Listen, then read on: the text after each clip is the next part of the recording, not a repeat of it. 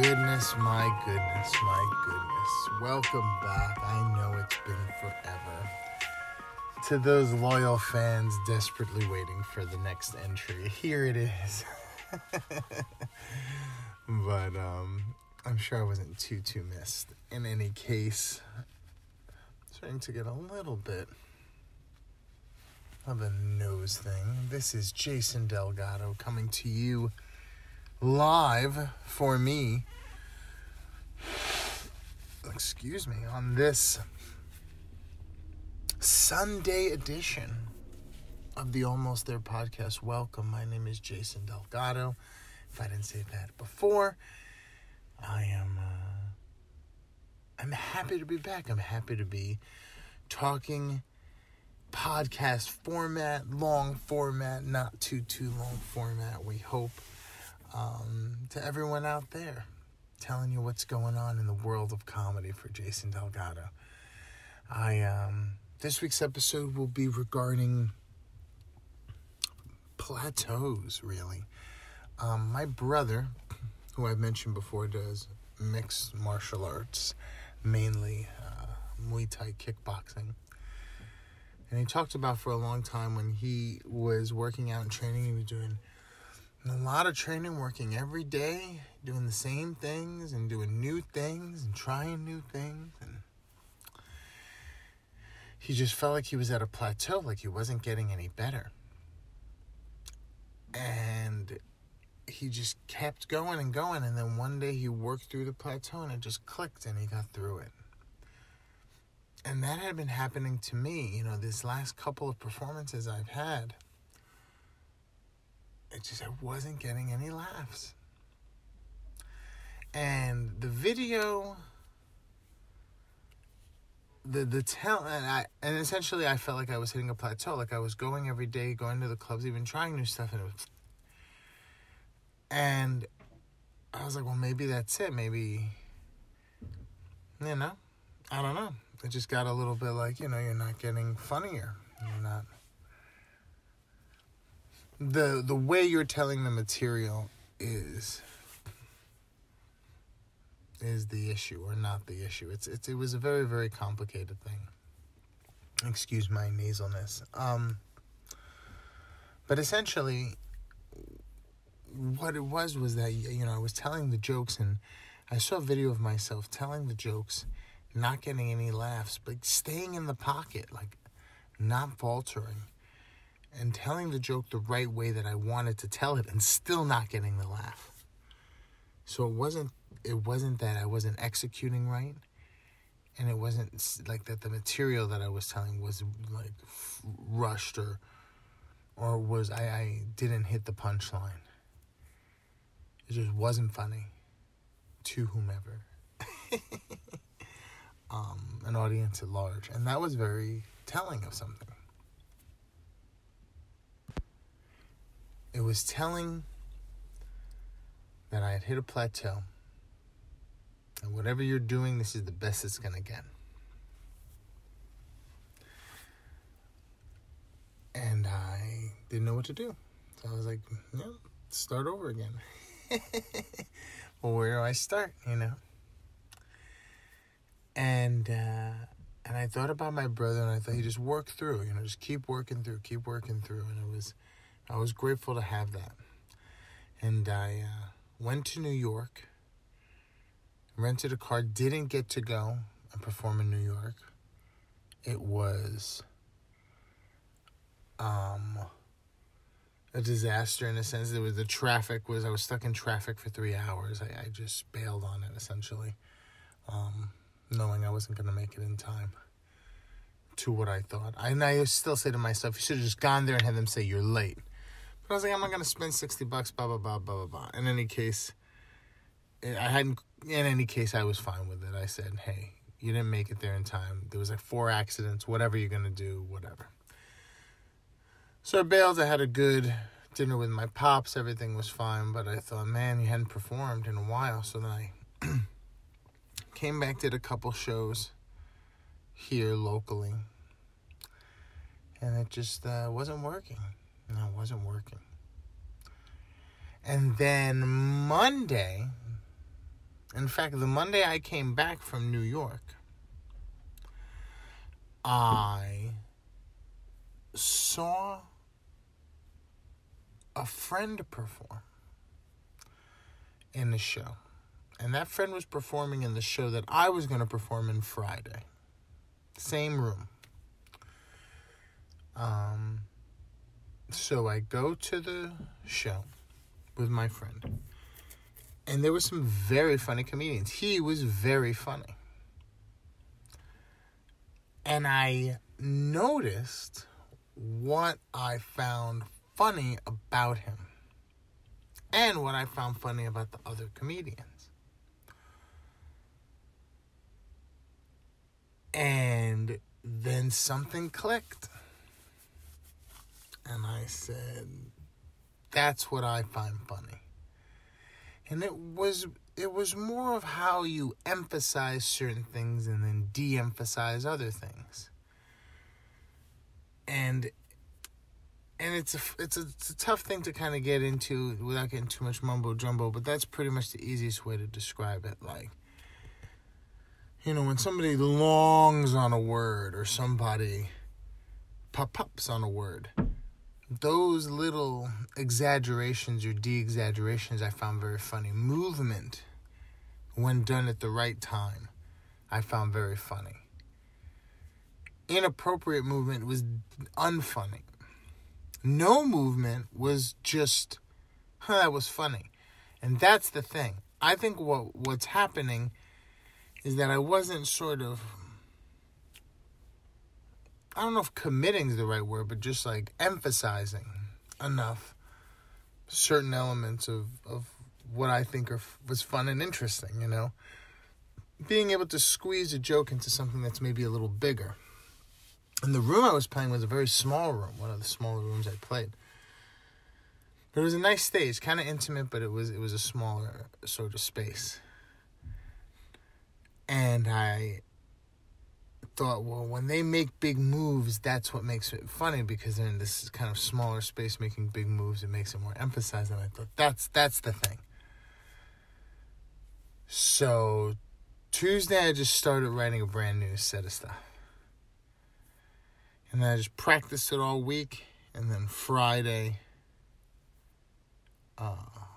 played the gig this past Friday. And it went very well.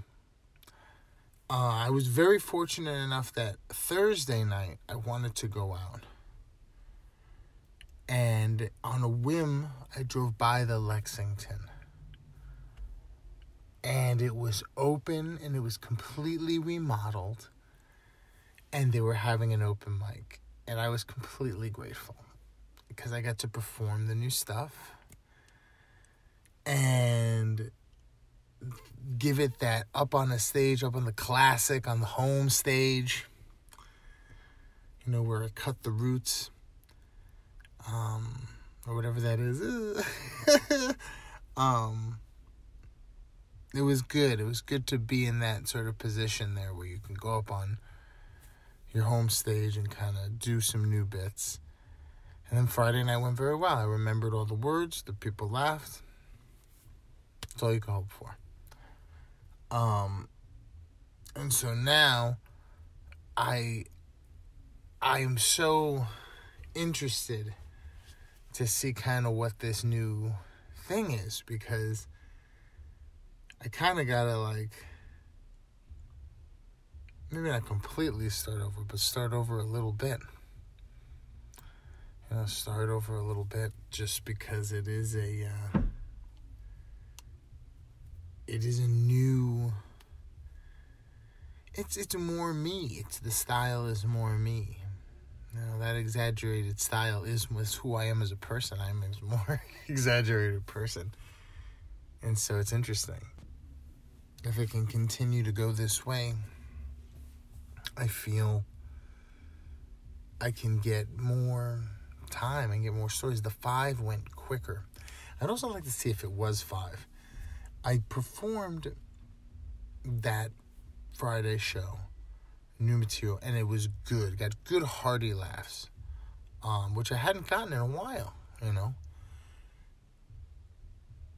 I just don't know if I remembered. I think I remembered everything. Like I say, I remembered all the words. People laughed, which is true. But the 5 went so fast that I'm just not sure if I did the whole 5. I'm not sure if maybe it only ran 3 or 4. I'm hoping it didn't, but I didn't see a light. I didn't know when I was supposed to stop, I did have a light turn off on me. I guess someone brushed up against the light and turned it off. And I knew that wasn't the 5-minute light, and they turned it back on. But I didn't see the 5-minute light, so I don't know. But I'm interested to see the video because it went by very fast. Essentially, the point being that 5 minutes going by that fast, I could do that then for longer, because I feel like that's how I can get like a half hour or an hour. Because if it goes by if the whole thing can go by that quickly, I might be okay. I don't know if that's possible, but that would be the goal, to have it go by that quickly. It's really like, because that's the thing, it was the kind of a set where it just went whoop and popped.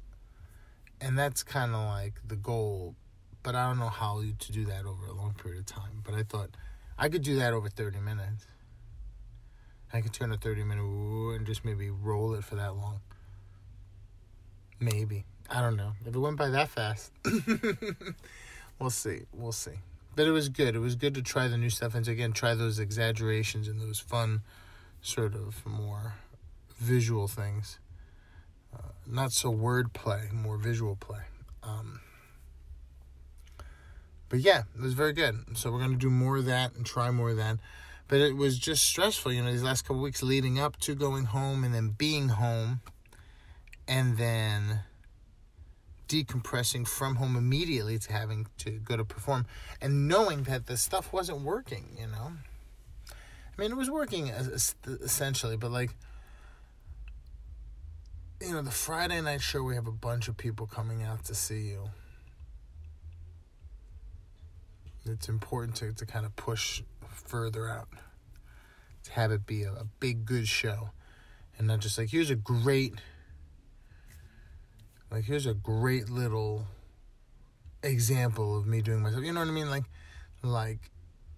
it's like doing the same old card trick. That's what I didn't want it to feel like. Where like, you've seen this before, but now see it again live. It's Jason doing a card trick. Like, I wanted it to be more fun, spontaneous and fun. And so it was good to scrape it all off into a whole new set. And to have that set work, more importantly. But, yeah, and so I feel that's kind of the new thing, to kind of push that out in that new way. But, yeah, so now we start here. I'm hoping to get these podcasts more. It's good because it's somewhat therapy for me. I got to talk it out a bit. Just because it's interesting to see how, that stuff works. Like there was a headliner there, and the headliner did really great. And, to see the kind of how people work an audience, as a comedian or somebody trying to be a comedian, as far as the first times I'm going to comedy clubs really is as a comedian. Which is something I really never realized. I had never been to a comedy club as a non-comedian. That's a true story. So I had seen George Carlin live when I was a kid. I remember seeing it vividly. I remember being very funny. But I just remember laughing. And I remember laughing at the wordplay. But, looking back on it, it's as much as how he's telling it is what he's saying. But there's a certain, difference with a comedy club. I saw that in a theater. I saw it at the Beacon. This is a comedy club. And this was the first time I had been to a comedy club as a non-comedian, was that Monday. And so to see it from that perspective, where you're having a couple beers, you're watching people trying to do their bit, and how they're looking at you and feeding you and saying like, hey, is this guy the guy? Do I want to talk to him? Do I want to direct this more towards him or more towards them? And seeing what they do. Like I was, I learned a lot. I learned a lot, more than I thought I would. Because the thing is, my thinking was I had gone to a club, sat down, waiting my turn, watching another comedian perform. And so I was like, I'm watching someone perform in a comedy club. Same thing. Not the same thing. Not even close. Because when you go as an audience member, there's a certain, you're part of a different group than the comedian. So when the comedian comes out, he needs to endear himself to you. And there's an element, or herself to you. And there's an element to that where you could feel it, they could feel it, and a part of the game is, can we all get along? And to see that from the other side, from this side, I learned a lot. What do I want from someone?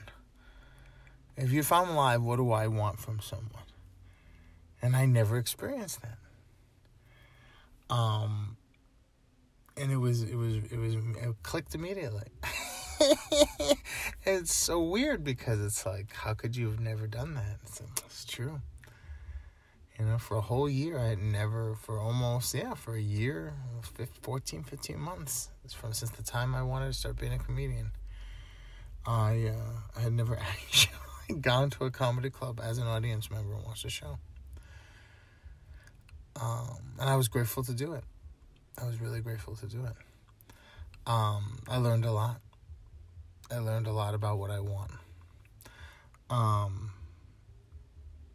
And so that it's just funny, I don't know. How you learn and how you develop and how you grow and how you overcome plateaus.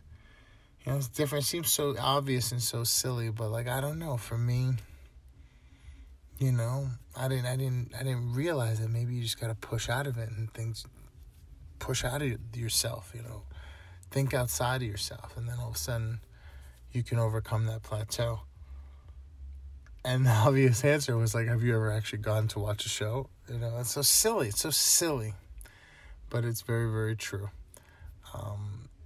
And I learned that this is what I want as an audience member, so this is what I need to present as a comedian. If I'm trying to do me, if I want to do myself, this is who I'd want to laugh. I want the me people to laugh. Which I think is why I have a wide berth of friends, and so I think it's a good stance to take. Funny is funny at the end of the day, but yeah, I learned it. Just what I wanted, and that's a good thing. So anyway, the ramble is on, so I'm gonna let it go. I appreciate the nasally or the coffee or the congestionies that you might have heard, but it's been a my body is, I guess, trying to work its fight to try and not get full blown, but I'm still okay. Gonna keep hitting the scene, gonna keep doing new things. Want to get content out, but you already know how difficult that is. It's just tough, man. Not enough time, not enough hours in the day, but we're gonna try to make those hours in the day. But I hope you enjoyed this Sunday edition of the Almost There podcast, of the ramblings, of what it's like to kind of do the comedy thing and be part of the comedy thing and try and make the comedy thing happen. Thank you so much for listening. If you are still listening, my name is Jason Delgado. I will see you on the next one. Hopefully it will be a Thursday edition. But you know how it goes. We'll see you soon.